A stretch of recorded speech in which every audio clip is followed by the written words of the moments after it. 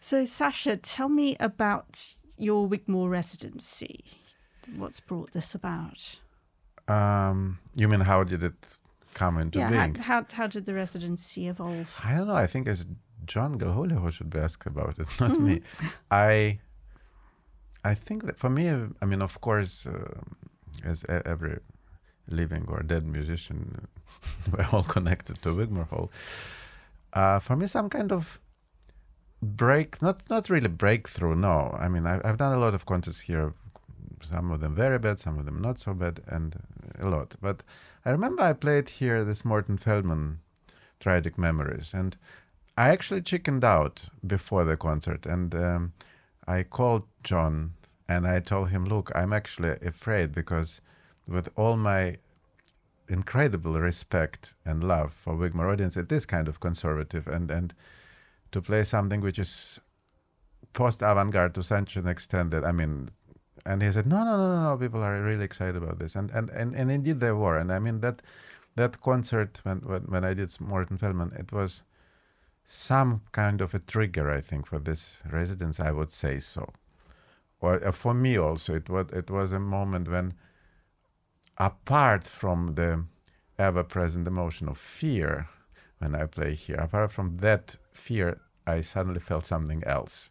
And that was rather revelatory, that it could be, of course, fear didn't disappear, it's still there, but there was something else. So for me, it was a very special moment. Also, that music is very, very, very, very soft, and after 2 hours of it or whatever, you start to really hear the little sounds you never ever normally hear. Yeah, like after a certain time, it's like in a clavichord recital, your ears adapt. Yeah. So there are very little sounds coming from the roof and from the lighting, and then somehow it's a very funny thing, but it made me feel very much connected to the building, kind of, that suddenly you could really hear the sounds from the street and also the sounds the building itself was doing. So that was, I mean, quite a memorable event for me with this Morton Feldman. And otherwise, I more vividly about some concerts I've heard here, not I've played there. But yeah, it's a very special place, of course. Yeah, absolutely. Now you are playing the forte piano and the modern piano as well. This is quite unusual, even not anymore. nowadays. Everybody does this these days. Well, I wouldn't say everybody. A lot. Yeah.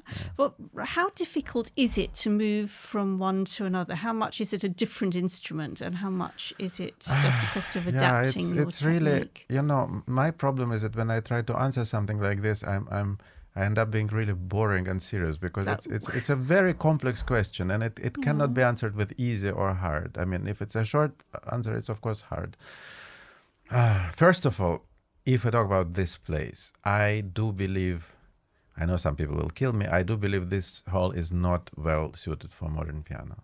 I think and there are always wonderful Steinways here, and it's not that they're very often perfectly regulated, really. I remember actually after I've done Morton Feldman, I even first and last time in my life, I've written a letter to Steinway to thank them for the technician they provided, because it was perfect, and it's very tricky for this piece. However, the instrument which is built with the idea of huge concert halls is just, I've played and heard many concerts here with modern piano, and never it gave me comfort, neither being on stage nor being in the audience. The best you can hope for is that the pianist is not too loud. This is already very difficult.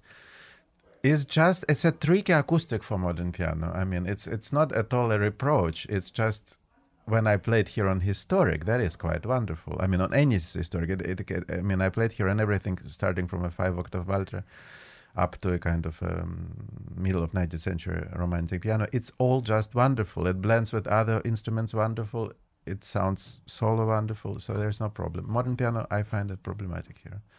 So sorry, I didn't exactly answer your question, but about transition from one instrument to another, well, it's not ideal. And I mean, I do have 2 projects where when I do it within one concert, and that is okay. I agree. There is not a lot of people do that, and my fear is that it sometimes can look like a circus or something, because I'm not actually trying to do a circus. I'm actually trying to do it for at least partly for serious musical reasons. So for the residency, you're doing a program of Schubert piano duets with Andreas Steyer, and then a fascinating chamber music concert of Mozart and Beethoven ensemble pieces with wind instruments. What instrument are you going to play in this? Both those will be on historic. So the Schubert program with Andreas is something we have recorded, actually. I think it will be on Edwin Böng's Graf piano, not the one we recorded on. We recorded on Andreas' own Conrad Graf copy made by Christopher Clark. And for this concert, I believe Edwin is bringing one of his original Grafs from Enschede. Well, Andreas is, of course, one of the most important musical personalities in my life, throughout my life, and also he became a very close friend, and it was always my dream to actually play with him, and I'm very happy that now we do it. Before we did this Schubert, we did a lot of this kind of combined Bach-Shostakovich project, which we did a lot, and sometimes I think it's actually, sometimes it looks on paper better than actually is, because first of all, to find an acoustic which is workable for both modern piano and harpsichord is possible, but it's tricky. It's really tricky. I mean, out of 10 holes we would play it, there would be one which would do it, then it's okay. Otherwise, And Schubert is, of course, something else, and we're actually playing together. And I mean, I've been very lucky with my musical partnerships all my life, but sitting next to Andreas when he's kind of happy and on a roll, it's a very special experience, and I'm very, very happy we're doing it here. And the other program with winds, it's one of my very favorite chamber music projects. I mean, that's the whole point of residency. One does what one wants to. And first of all, the musicians are just, for me, crème de la crème. They're the best. And Mozart Quintet for Piano Winds, even according to himself, as he wrote in a letter to his father, is probably, he considered it one of his very best pieces. And it is actually is. And what I find incredibly touching, that next to this, Beethoven really stands his ground. That it's very different, yet of course it's not too different because it's the same setting, and of course there are connections. And how gently but firmly the Beethoven Quintet says, yeah, I'm also there actually. I was always amazed by this, and actually against all odds, having those two works next to each other, in my mind, makes sense. Yeah, and the Beethoven Horn Sonata is something we hear very infrequently. Yes, and that's also, that's, you know, I have many pieces which I grew up to thanks to the musicians I played it with. And the Horn Sonata is definitely one of those, because it was written like in 5 minutes, and if you look at it, okay, yeah, sure, yes. And then when I rehearsed it with Dennis for the first time, and of course they are more deprived of repertoire, they're not as spoiled as we are. But then the seriousness and the love, and the humor, seriousness and humor, together, with which Dennis looked at this piece, and he really opened up my eyes to the things which I had absolutely not the slightest idea about in this music. So that's I'm very happy to do that too. Yeah. Now, the Schubert piano duets are this incredible treasury of great music. Tell us something about how you feel about playing them. What does the music demand of you? Well, it's tricky. First of all, since many years, I wouldn't say frustrated, no, but sad, because everybody knows the fantasy, and that there is like 3 thick volumes of, as you say, treasures. And some of them, pardon me, this incredible, how you say, blasphemy. Some of them I actually like almost more than the fantasy. Like the A-flat major variations is wow. And nothing wrong with the fantasy, of course, this is an incredible piece, but everybody knows that. The beginning of it, let me put it this way. And his output as a four-hands composer is amazing. It's a very special genre, and it's very, very difficult. And when Mozart writes for four hands, it's actually crazy, because he just manages it with his ease, like everything he does. And the amount of notes is exactly what it should be. And everything feels at home on a 5 octaves piano, and it's just, you just sit there and play it, and if you don't screw up too much, it's basically fine. Okay, then you have to think about the ornamentation, all those horrors, but otherwise it's okay. Schubert is not that... Schubert is probably my favorite composer, so I can allow myself to say that. He's not that successful in four-hands writing. Things do get too condensed sometimes in some of the works. It's just too many, it's too full, and I don't know, the Grand Duo, to all intents and purposes, an orchestra piece written out for four hands, and even in the French divertissement, it's tricky. It's too full. So it's very difficult to make this sound transparent enough somehow. It's a bit easier on a historic instrument than on modern, but on the other hand, historic presents other sets of problems which are harder than on modern. So it's difficult. But then again, if I have to choose one piece, Schubert piece of four hands piece, not any piece, but four hands piece for the Deserted Island, it will be definitely the A flat major variations and not the fantasy, although there's nothing wrong with the fantasy, of course.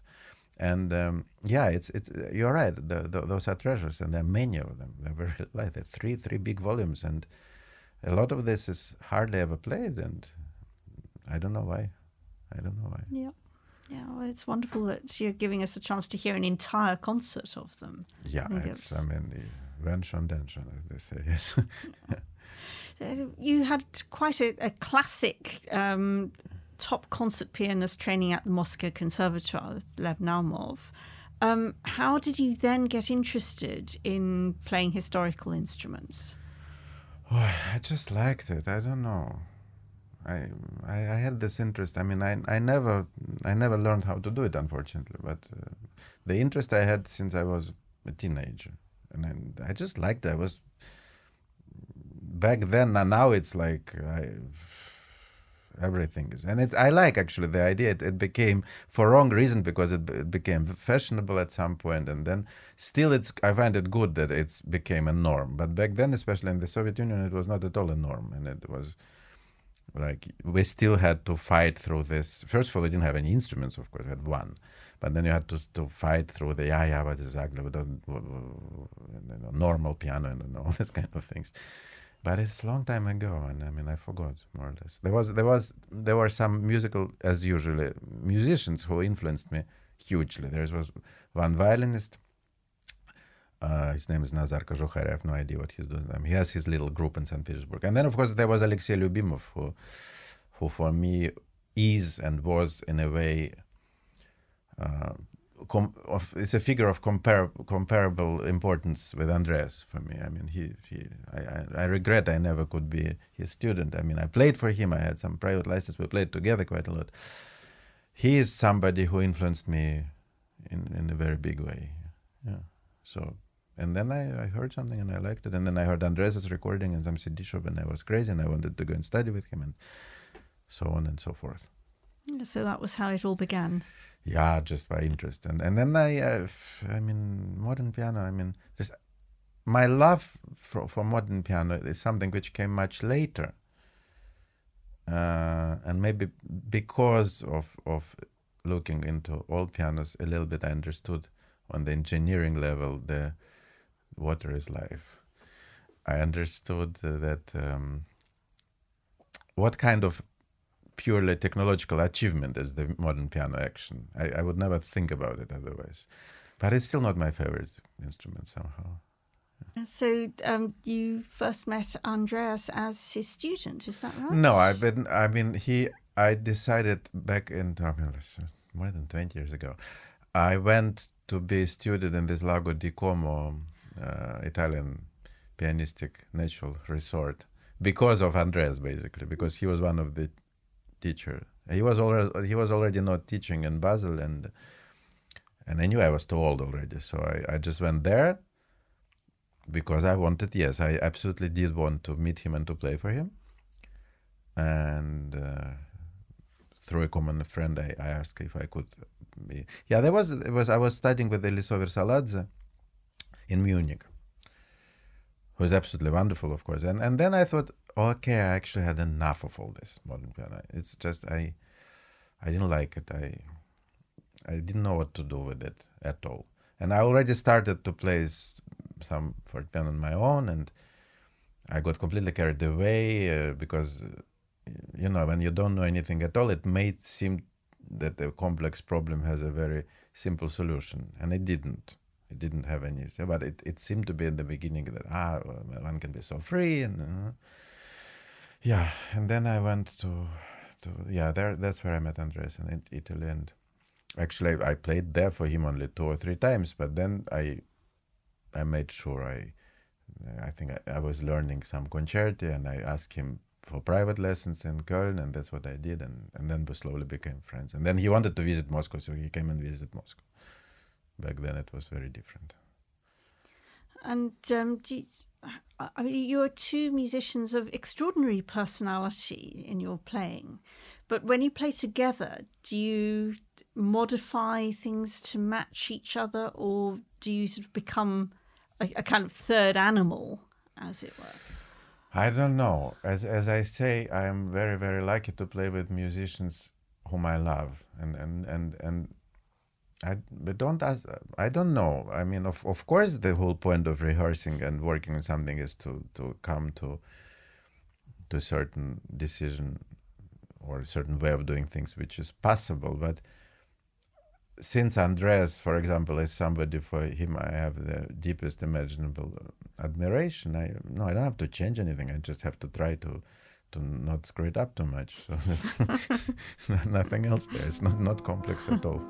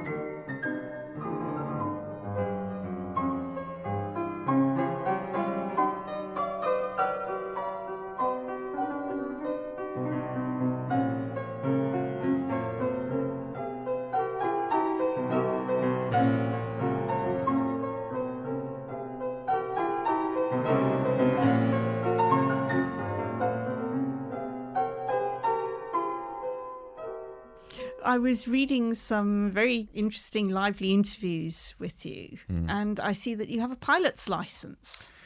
Yes, I have a private pilot license since more than 20 years, and at the moment, actually, I'm working on ATPL now.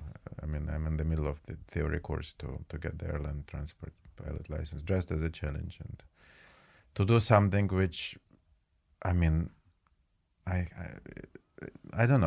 I need. It's crazy because I'm very, very busy and I have a lot of stress factors everywhere. And people say, "Are you crazy?" On top of everything doing, and it helps me to switch and to do something completely different and to understand just how miserable I am at mathematics and physics and to really feel this incredible slowness, how the wheels don't want to turn in your head at all, because people are doing this in the age of 20 normally. I'm doing it at the age of 45, and this is some very, very difficult tests.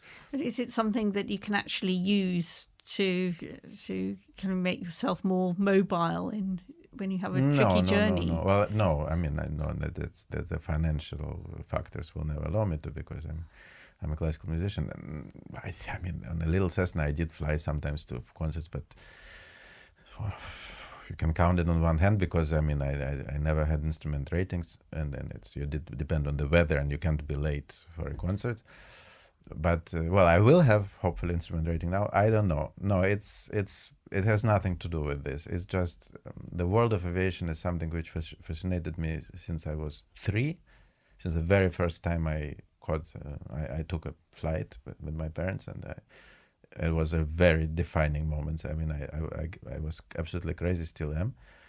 It's much simpler than music, which I like. So okay. The whole thing is like, although I have to say, I thought I more or less know everything about this, and then I'm surprised.